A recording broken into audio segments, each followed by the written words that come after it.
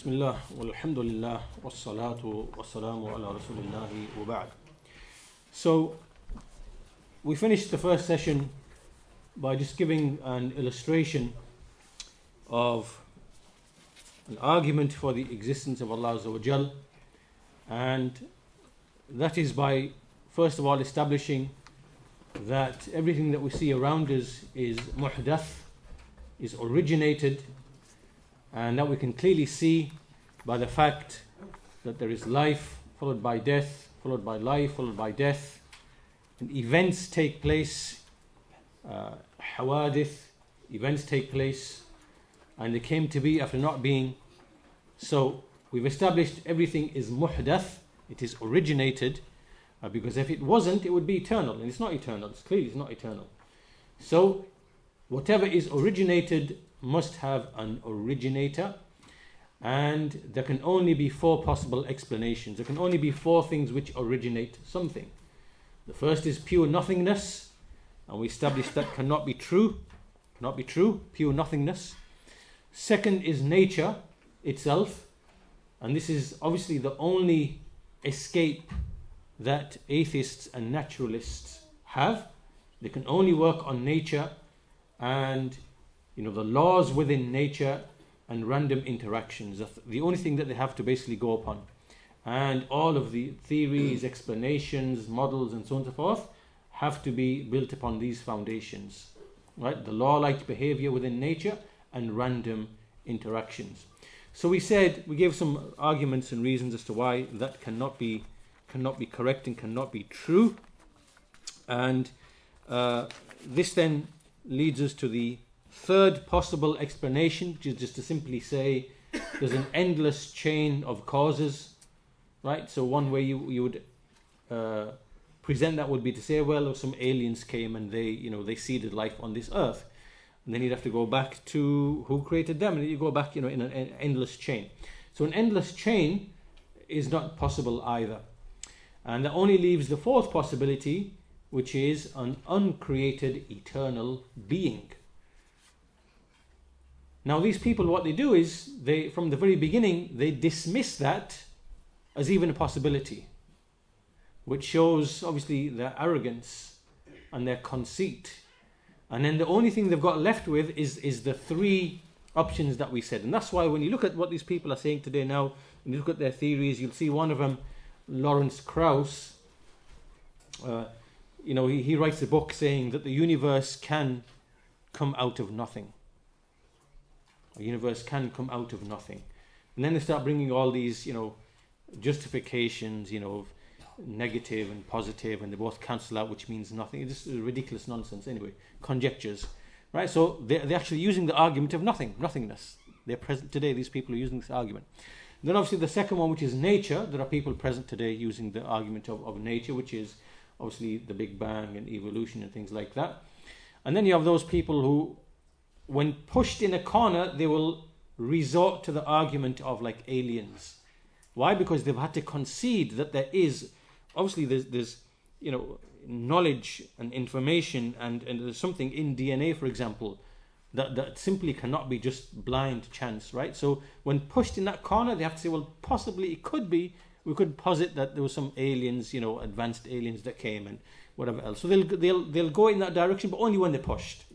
But otherwise, it's number two that is where they are on, which is the argument of nature itself. So we said that none of that really holds when we analyze it in detail, and that's why in the whole of history there has never ever been any atheists, or except among a very small number of mankind. This is something that's very, very recent and very new. Very recent and very new. And so for that reason, we're going to look in our second part of this session, inshallah ta'ala, look at some of the greatest tyrants that walked upon this earth. From them is Nimrud and Fir'aun, and just look at them. And even they weren't atheists out of conviction. They knew inwardly that they are marboob and makhluq. Right? They knew that they are created and originated, but it was something else. It was conceit and arrogance. that really led them to their disbelief. So we look at these two, and likewise another group called the Dahriya, which are mentioned in the Quran. So those which are mentioned in the Quran, which essentially either spoke the word of atheism, or who basically assumed for themselves the qualities of rububiyyah, right, that they have control over life and death and things like that, right? So there's three categories or three instances. So the first of them is Nimrud, and he was in the time of Ibrahim alayhi salam. And in Surah Al-Baqarah, Allah Azza wa Jal, he mentions a dispute or an argument that took place. So he says, this is just a verse or two after Ayatul Kursi, أَلَمْ تَرَ إِلَى الَّذِي حَاجَ إِبْرَاهِيمَ فِي رَبِّهِ أَنْ آتَاهُ اللَّهُ الْمُلْكِ. Have you not seen or considered the one who argued with Ibrahim about his Lord, just because he had been given some authority? Right, so this was the man to whom Allah had given him power and authority upon the earth. And so he wrongly thought, by way of this power and authority, that as if he does not have a Lord, as if he doesn't have one to whom he will answer. So he became arrogant, and so he began to basically claim some of the attributes of rububiyyah, like giving life and taking life. So in this argument, Allah Azza wa Jal says, have you not seen the one who disputed with Ibrahim regarding his Lord, just because Allah had given him some dominion? So Ibrahim said to him, my Lord is the one who gives life and who takes life. Is one who gives life, causes life, and who causes death. So he said, that this Nimrud replied, قَالَ أَنَا أُحْيِي وَأُمِيتُ. He said, I give life and I take life. And what he meant by this was that I can take a man, I can put him to prison, and I can starve him, and I can cause him to die. And likewise, I can bring, for example, a pregnant woman or two pregnant women. I can kill one of them with a child, and I can allow the other one to live. Right? So I can bring about life. So Ibrahim alayhi salam, he said to him, قال إبراهيم فإن الله يأتي بالشمس من المشرق فأت بها من المغرب. So he said, for indeed Allah, He's the one who brings the sun from the east, so bring it from the west. فَبُهِتَ الَّذِي كَفَرْ وَاللَّهُ لَا يَهْدِي الْقَوْمَ الظَّالِمِينَ. So the one who disbelieved was confounded, and Allah does not guide an oppressive, a transgressing people. Now, if we reflect upon this situation here, what we see here is this Nimrud, all he's done is that he's simply been able to control some of the causes and defects which Allah has put in the creation. So because he's been able to control them, he's now assumed somehow that he has some of the qualities of rububiyyah, right? So for example, starving is a cause of death. Clearly, starving, Allah has made starvation as a cause of death. People die because of starvation. Right? Allah has created His creation in that way that if you do not have food or drink for a few days, food for longer days, weeks for example, you will die. Because your body is created to function on nourishment, nutrition, and so on and so forth. And water and whatever else. Right? And likewise, from the causes of death, or if you are killed, or if some trauma or something is brought to your body, you will die. So all he's done is he's managed to control these ways and means which have actually been placed and put in place by Allah Azza wa Jal. And because of that control, he's now assumed somehow that he doesn't have a Lord. And he's assumed some of the qualities of rububiyyah. And this is similar to what these people are doing today from the atheists and the materialists. All they're doing is they're studying the creation of Allah Azza wa Jal, and they are manipulating aspects of it, and they think that they are the masters. Right? Like, I'll give you one example. Just the other day, I was watching this seminar, this scientific. Basically, this guy was speaking about how sound and vision. We have been able to digitize sound and vision, right? So we can put sounds into recording, and we can put what we see into images, right? So you have images and audio files basically, right? But what about smell? Can we digitize smell? So this guy basically speaking first of all just about vision, how vision, we have all the colors that an eye is able to perceive, millions and millions of colors. They can be reduced simply to 3 colors: red, green, and blue, right? If you mix red, green, and blue, and the various shades of them, you get millions and millions of colors. So you have red, green, and blue. Then you have 1 to 256 shades of red, green, and blue. And when you combine different combinations, you can come up with like 16 million colors or something, right? And the eye can actually perceive whatever it's. So he said, what about smell? So with smell, it's actually more complicated, right? You can smell trillions of smells, not just millions, as in the case of the color with the eye. That's because with the eye, like red, green, and blue, there are just 3 parameters. But with the smell, there's actually 400 different parameters, right? So when you smell things, it's like the dog has got an extremely sensitive nose, right? So the smelling capacity is absolutely phenomenal. Like trillions of different types of smells it can detect and distinguish between them as well. So this guy, what this is a technology. It's a future technology conference. So basically, what he's doing is he's trying to digitize smell in the same way that you digitize sound and vision. But there's actually a difference between the two. With sound and vision, you do not need the actual material. You don't need the ear, and you don't need the eye, right, to be involved in that process. But with smell, you have to have the actual, whatever it is in the nose, whatever's doing the detecting the smells. So what they've done is they've taken actual tissues, I don't know where from, maybe a dog or something else, and they've created basically a device which is plugged into technology, into this living tissue. And so for it to work, they have to keep the tissue alive, which means they have to feed it.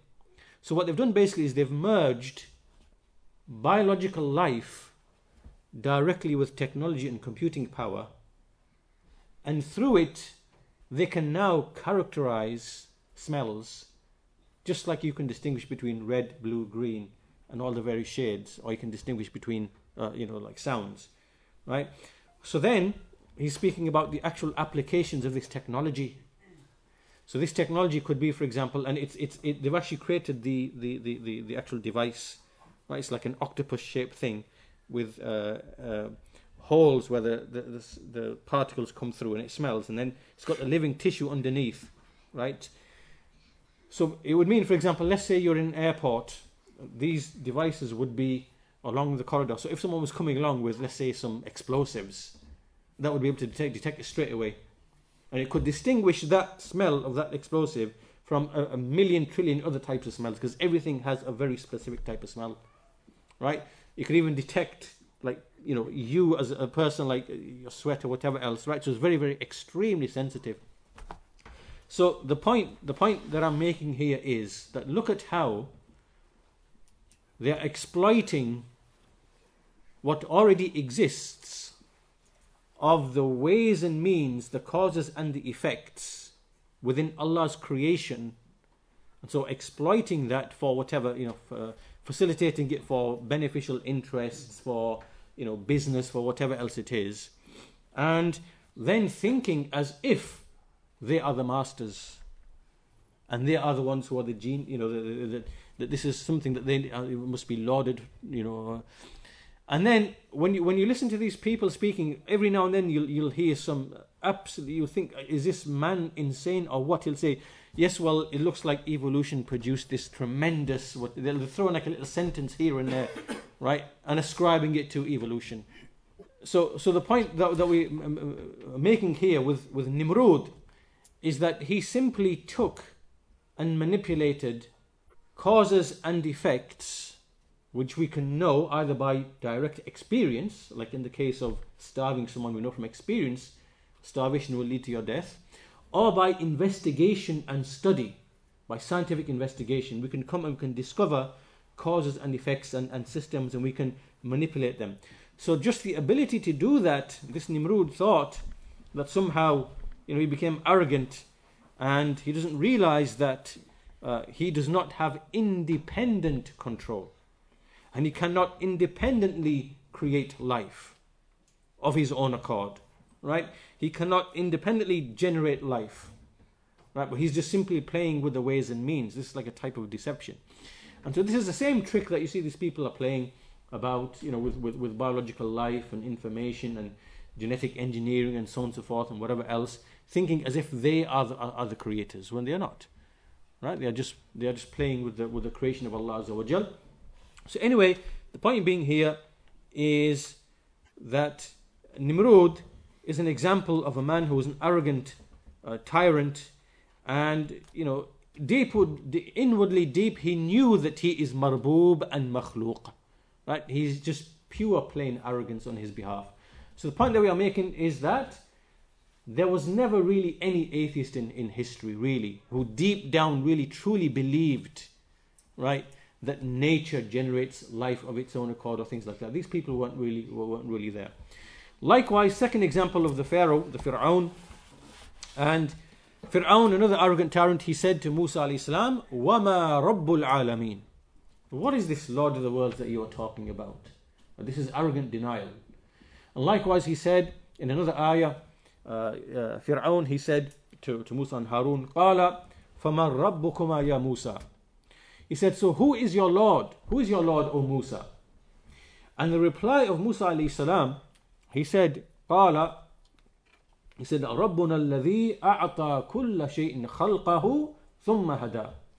He said, our Lord is the one who gave everything its creation, and then he guided it. Now this argument here, remember, this is the greatest tyrant, what appears to be the greatest atheist on the face of the earth in that time. The greatest tyrant.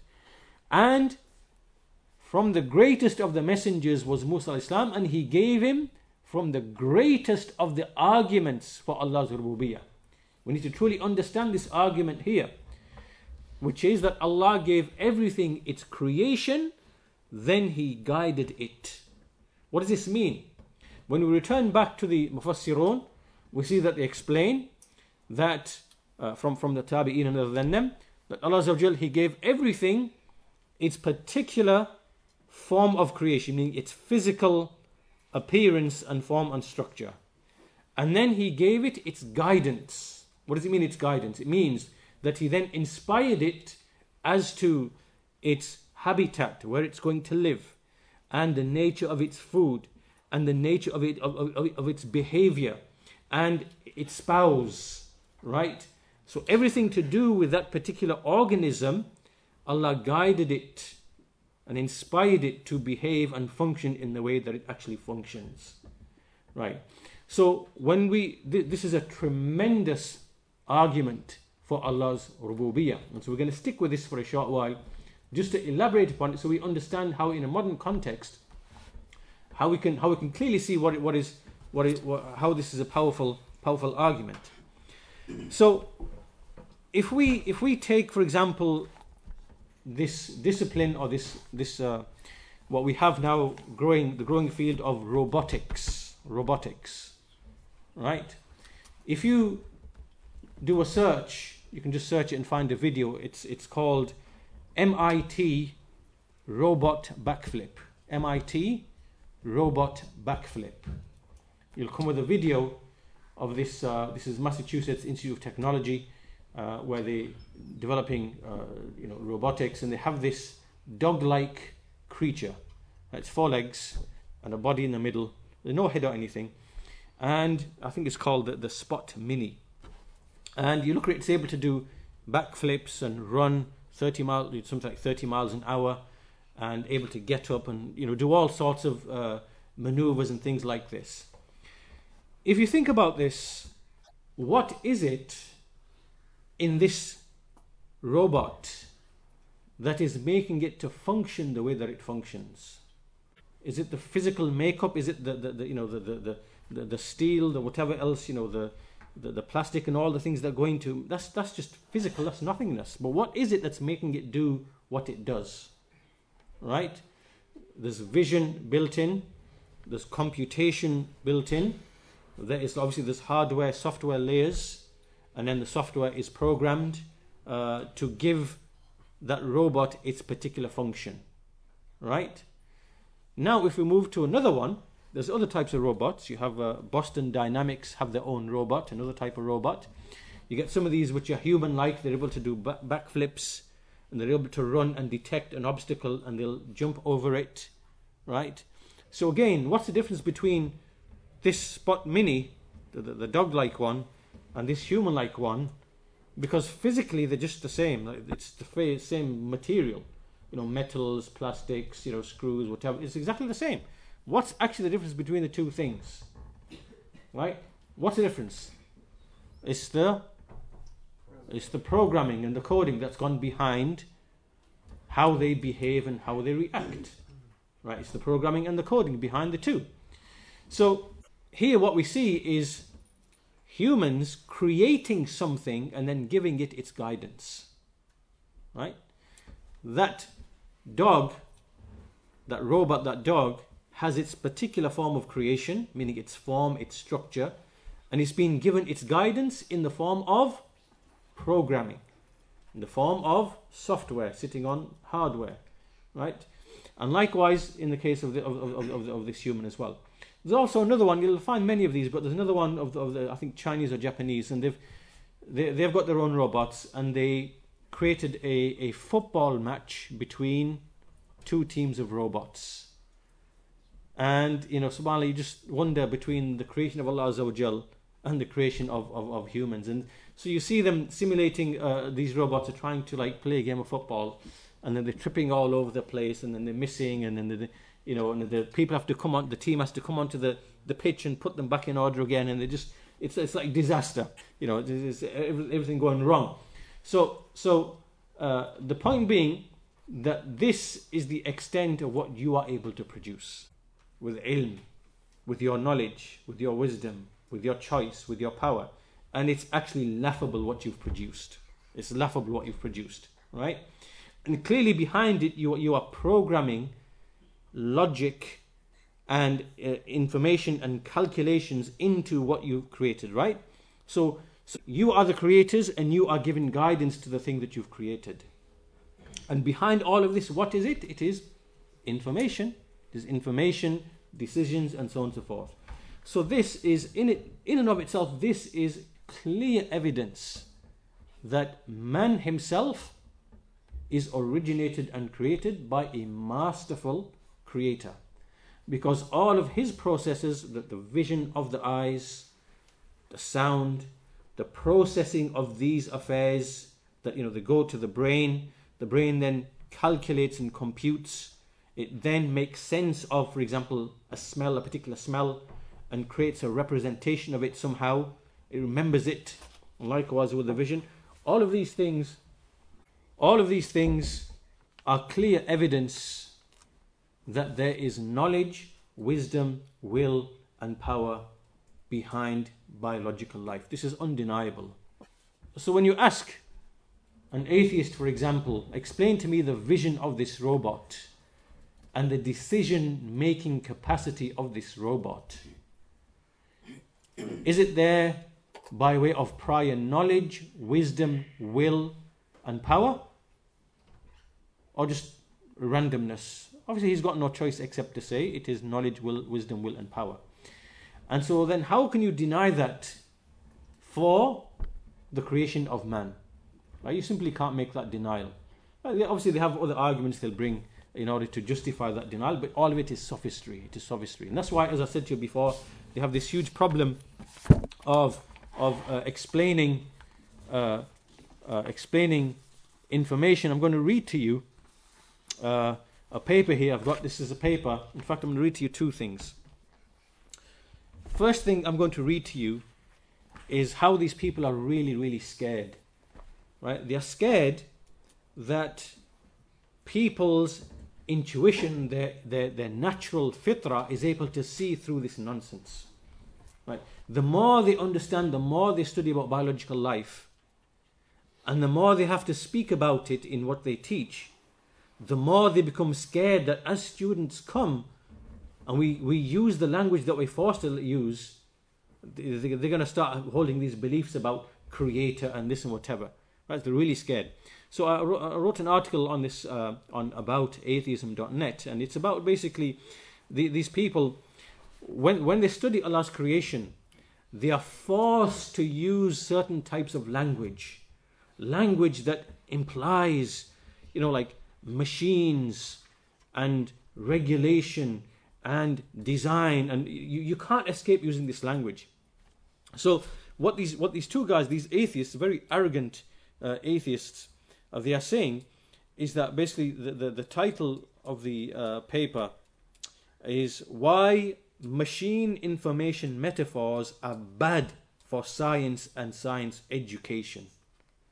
So what he's saying is that when we study the cell and biological life, and we start using all of this language, like explaining life as if it's like there's machines in the cell which carry information, and then which encrypt information, then they decrypt information, and then they put things together and they make decisions and all of this, and we treat like machines. We shouldn't use this language. Why? Because these students might somehow fall into pseudoscience. Right? So very, very scared of this type of language. And so this shows the utter arrogance of these people. Now, one of the things that they say here, I just want to read it to you. He says, we have to be wary of using scientific metaphors that bolster design-like misconceptions about living systems. He says, we argue that the machine information metaphor, meaning speaking about life as if like machines and information, computers, code, encryption, decryption, right? Sending a message, receiving a message, right? Combining messages, making decisions, right? He says that we argue that the machine information metaphor in biology not only misleads students and the public at large, but even direct the thinking of the scientists involved. Meaning that not only will it mislead the students, but even the people who are using the language, they themselves will be affected. Right? So even the teachers, the professors who are using this language, you're going to be affected as well. You're going to start believing in a creator as well and design whatever. Right? So we need to get this language out of the classroom, out of science. That's what they're basically saying. Right? Look at the arrogance of these people. Right? This arrogance you're seeing displayed here is the same arrogance of those people to whom messengers were sent. Right? They physically saw the ayat of Allah Azza wa Jal. Just like these people are physically seeing the ayat of Allah Azza wa Jal. And this is a manifestation of their arrogance. So he says, and therefore, so using this language will affect those scientists and even the kind of questions that they're going to ask and how they approach the questions. Right? So for example, there undoubtedly were very good reasons to pursue the Human Genome Project during the 1990s and the early part of the 21st century. Meaning that they studied the genome in detail, and they said, then he says, but when we start speaking about the blueprint for how human beings are made, right, to start using this language now is very dangerous. He goes on, and using this kind of language, you can see the arrogance which is here. So on the one hand, you can see how they're extremely scared of this whole notion of machines, information, encryption, code, decryption, whatever else. But on the other hand, you have other people. Well, here's a paper now in the Nature magazine. This is the top science magazine in the world, right? And so here's a paper, Life, Logic and Information. Life, Logic and Information. Right, so this guy here is saying we need to scrap this whole language that we're using, right, of machines and information or whatever, because it's brainwashing students. And on the other hand, it's something that you simply cannot escape from. So here you've got life, logic, information, and focusing on information flow will help us to understand better how cells and organisms work. So what this guy is basically saying is that we need to study cells from the angle of information and logic, because that's basically what the cell is really running upon. There's information, it's being transported and moved around. Different parts of the cell are all aware of that same information. And then there is some processing logic that is taking place, as a result of which decisions are made within the cell. Right? And obviously this is a very simplistic description. So what this guy is saying is that we need to find a way as to how we can study the flow of information in detail within a cell. Right? And if you just look at like some of the language, here, information management, the study of cells is likely to be particularly effective for this program because the cell is the simplest entity that shows complete biological phenomena. Continues. 2 phases of work are required for such a program, meaning he's actually speaking of a whole program, designing a whole program as to how we are even going to tackle the subject of studying the flow of information. Then he says, 2 phases of work are required for such a program to describe and catalogue the logic circuits. The logic circuits.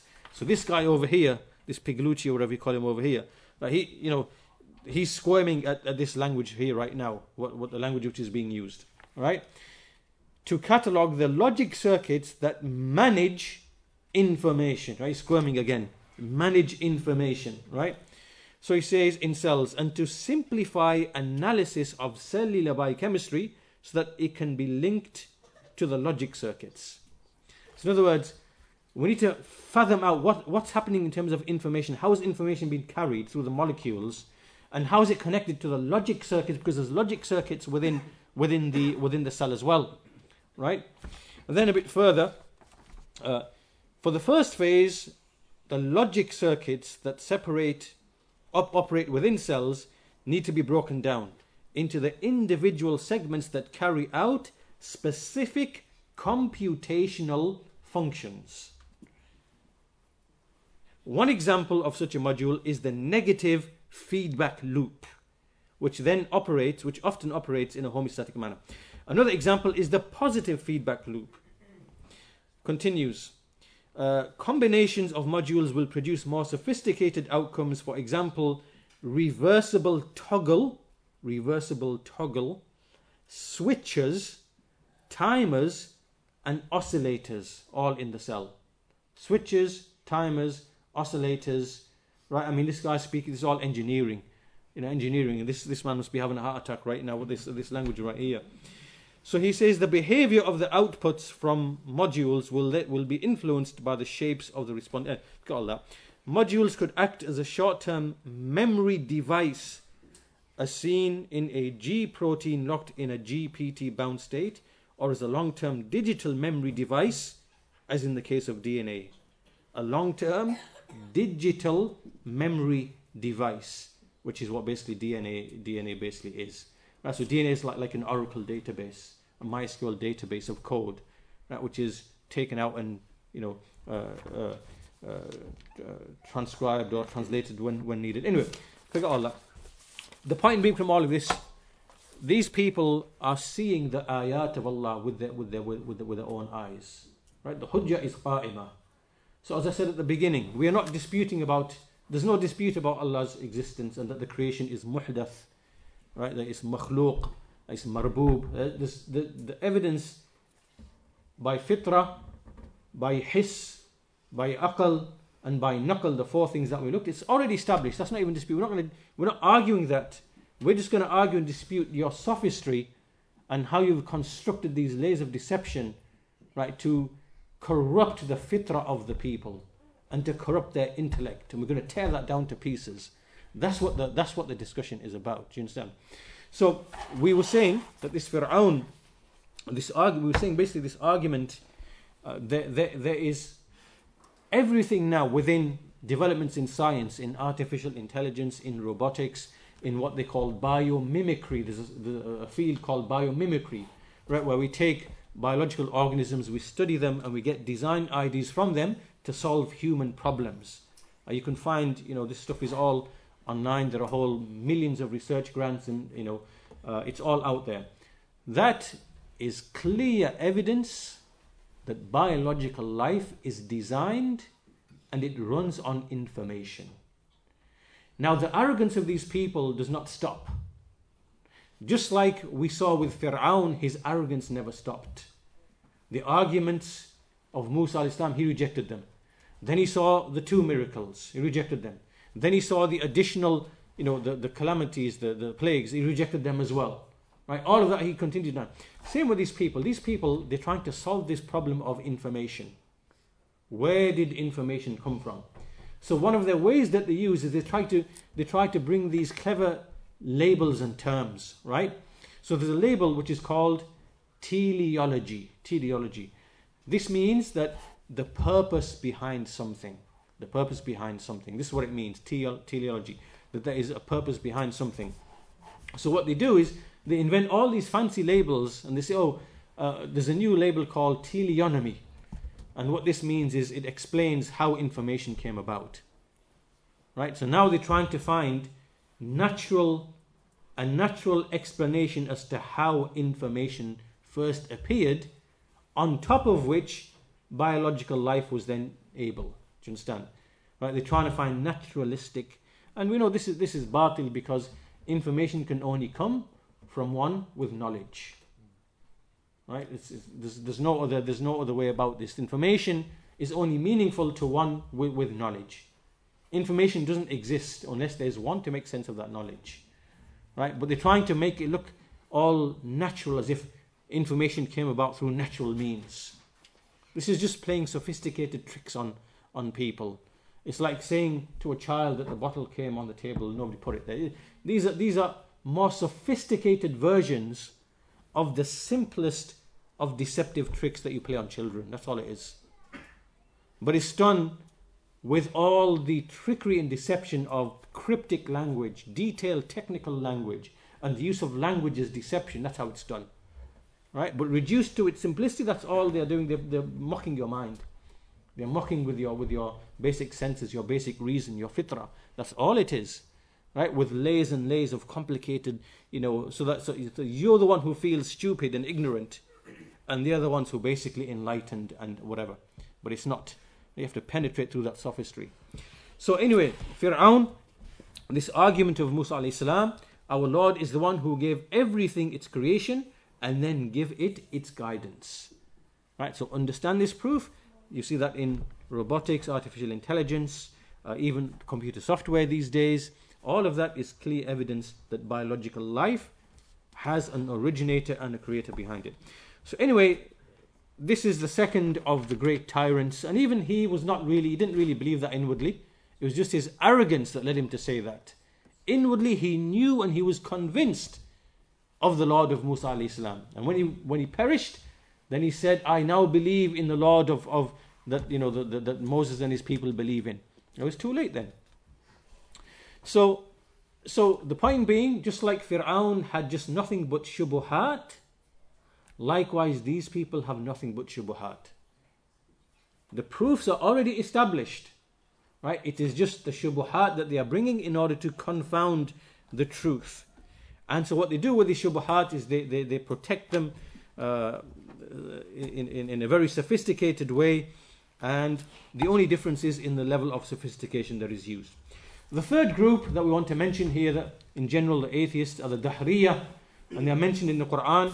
These people, they're from the pagan Arabs. Not all the pagan Arabs were upon the same thing. Some of them denied resurrection. Some of them, denied creation, things like that. So from them were a group called the Dahriya. And so Allah says in Surah Al-Jathiyah, Surah 45, verse number 24, وَقَالُوا مَا هِيَ إِلَّا حَيَاتُنَا الدُّنْيَا نَمُوتُ وَنَحْيَا وَمَا يُهْلِكُنَا إِلَّا الدَّهْرِ. They say that there is nothing except the life of this world.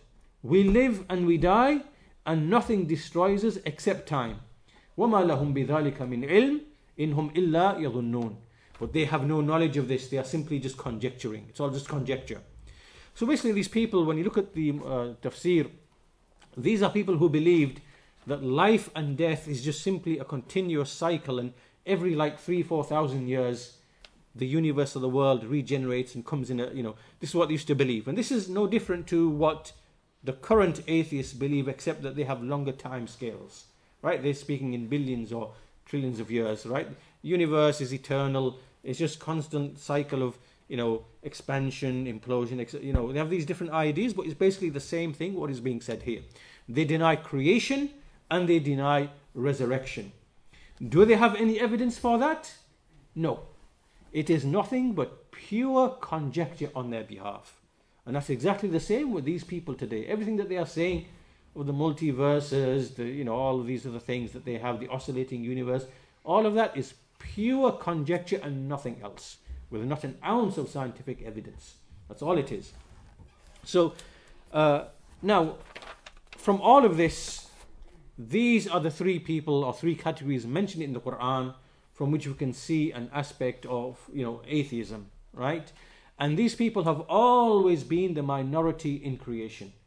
Why? Because Allah's existence is in the fitrah, it is through hiss, it is through sound reason, and it is through revelation. It is so deeply embedded that there wasn't really any large groups of atheists or things like that.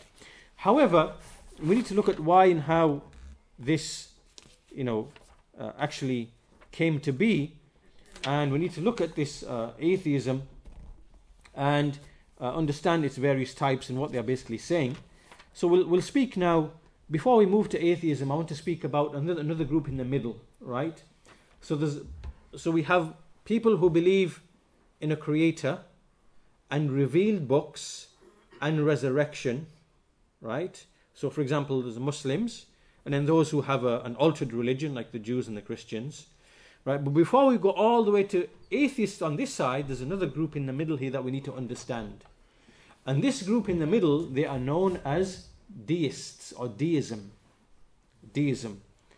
What these people are saying, deism, is they know there has to be a creator, right? Obviously, the proof is so compelling that they can't deny that there's a creator because it's such compelling proof. So they believe that there was a creator, he created the creation, but then he's got no involvement in it whatsoever. He just left it, wasn't interested in it, and had no connection to it at all. Now what does this mean? This means that therefore there is no revelation, there is no prophethood, there is no messengership, and therefore there is no such thing as religion. So in other words, there are people who exist who believe in a creator, but they are deists. They reject what they call organized religion. So they don't believe in a book or revelation or in prophethood or in all the the other things of resurrection and accountability. All that is they completely deny all of basically of the pillars of many of the pillars of Iman. So these are known as deists, and these people exist, and obviously they know that the proof for a creator is compelling and cannot be denied. So many of the atheists, you will see them, atheists who, they won't go from atheism to, for example, Islam or Judaism or Christianity. They'll go from atheism to deism because they have many other shubuhat that relate to, for example, revelation, prophethood, resurrection, and things of that nature. So these people do exist, and we need to be clear that it is not just, religion and then atheism. There's actually something in between known as deism as well. And people can fluctuate from here to here and here to here. So once that's clear, once we're clear about that, we now move into atheism. So atheism essentially, it's denial of the existence of a creator or a maker for this creation. However, they won't, because there's different types amongst them, they won't say, some of them won't clearly say, I reject the existence of a creator. They will say, I don't believe there is proof for a creator. I don't believe there's evidence for a creator. So we can divide them into two categories. The first category are those whom we call the strong atheists. Strong atheism. These are the ones who will come out and they will basically blatantly say there is no God outright.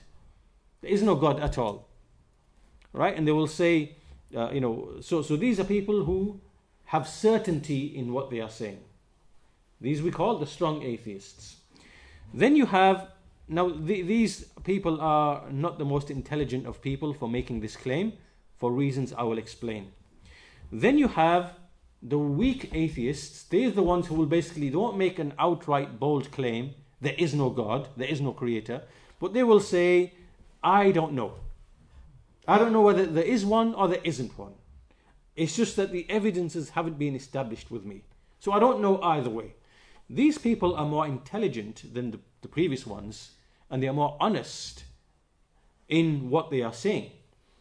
And this is because the first group who say there is no God, if you ask them, well, okay, tell me what criterion or what evidence would satisfy you that there is a creator? Because if you're making a denial, obviously you've made that denial on the basis of some criterion. What is that criterion that you have used to say there is no God?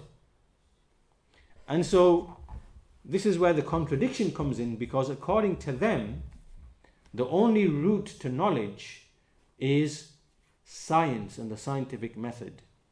And the scientific method can only deal with what they call nature and natural causes and effects. But the creator is outside of nature. So science itself cannot give you that answer. It cannot determine the answer of whether there is a creator or there is not a creator. Right? So these people, when they come out and they make the claim, there is no creator, this is nothing but pure conjecture on their behalf. This is pure conjecture. Right? Because for you to make that claim, you have to provide, okay, what's the criterion that you've used? And the answer is there is no criterion that can ever be used to answer this question. So this means that what you're saying is nothing but pure conjecture. So now many of the other atheists have realized this is a flaw in the argument. Right? That you can't come out and say outright, there is no creator. Because then you put yourself in a very difficult position. So therefore what they've done is, they've changed the statement a little bit.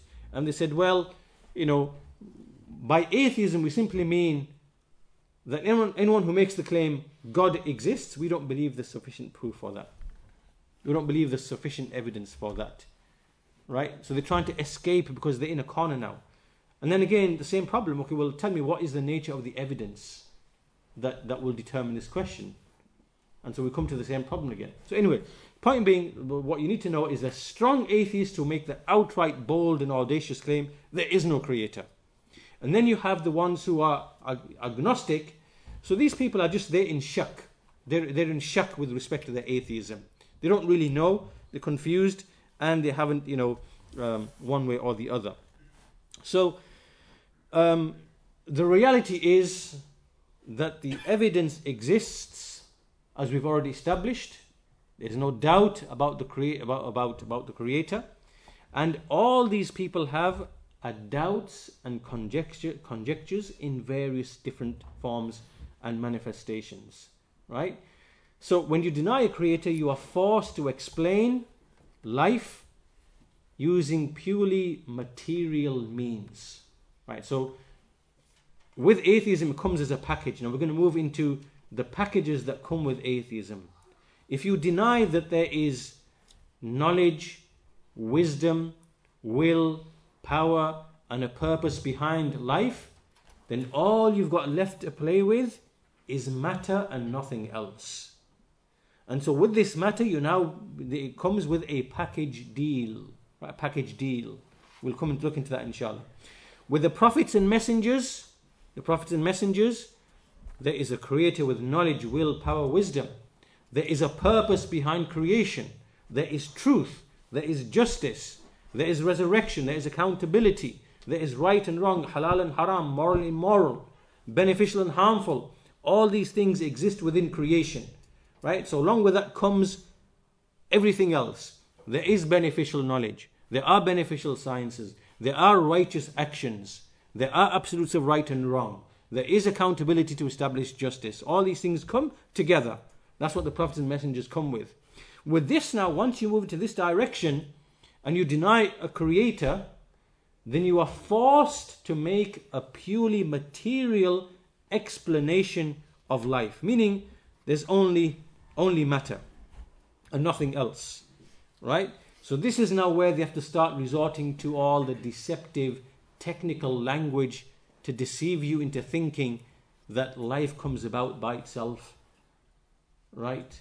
And all these things come about by random interaction. This is all now where the games are being played in terms of the actual language being used. So how and why did this happen?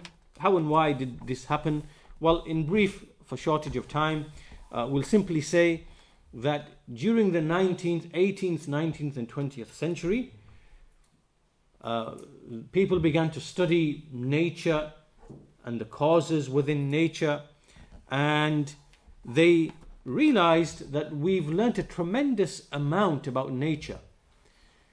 And what they said, they devised a system which they call methodological naturalism, which basically means we'll treat nature as if it's just nature and nothing else, and we'll study it in terms of causes and effects and ways and means, and we'll learn a tremendous about nature in this manner. So what they've done, if you think about it, there's three things. There is the sabab. A sabab is the cause. There is the musabbab, which is the effect. And then there is the musabbib, which is the one who placed the cause and the effect. Right? So there is the sabab, the cause, and there is the effect, and there is the one who caused the cause and the effect, the musabbib. So what they do is they eliminate the musabbib and just deal at the causes and the effects. So to explain, like for example, the sun gives off light. That light is, the energy that then allows plants to grow, and the plants in turn grow and they lead to something else. So we have cause and effect here, right? So they will study that process of how this all takes place. What is the energy from the sun? How is the leaf absorbing the energy? Then it goes on to all the photos, all the rest of it, whatever, yeah? So they're saying, let's study the sabab and the musabbab, and we will gain tremendous amount of knowledge about nature. And what they've done is they've eliminated the musabbib, the one who is the placer of the cause and the effect. So in this manner, what they did was basically they eliminated the musabbib from the entire equation of everything. Like if I was to give the same example I gave to you before of a cash machine or a 3D printer, right? You can study the 3D printer and the cash machine and look at the cause-effect mechanisms, and you can reverse engineer what's happening and then reproduce it yourself. Just ship it over to China or Japan and then have it produced the next morning or whatever else. You can do all that. And you are just looking at the sabab and the musabbab. But you've eliminated the musabbib. Right? But you don't need the musabbib to decipher what is really taking place in this cash machine and the 3D printer. You can reverse engineer and make it yourself once you've studied the ways and means. Right? So you can eliminate the musabbib. But this is what they are doing. They are eliminating the musabbib, who is the one who ties together the causes and their effects. Right? So the causes and the effects, we can see them in every whether we look at the liver and the heart and the kidneys and the brain and the eyes and the ears, how everything is coordinated in a certain manner. There is sabab, there are causes and effects, but there is the musabbib who put them all together in the way that they are. So what they began to do was to basically study nature in this way. They made great advancements, and so they developed a system of studying nature in which they eliminated the musabbib, the khaliq, right, the sani' from the equation.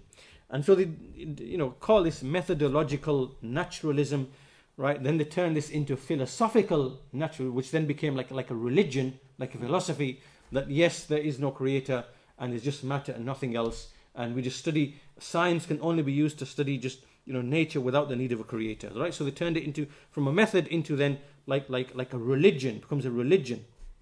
So now, as I said to you before, a whole package comes along with this. Once you have only matter to work with, then you start getting all these other philosophies, all of these other ideas, right? So then you start getting all of these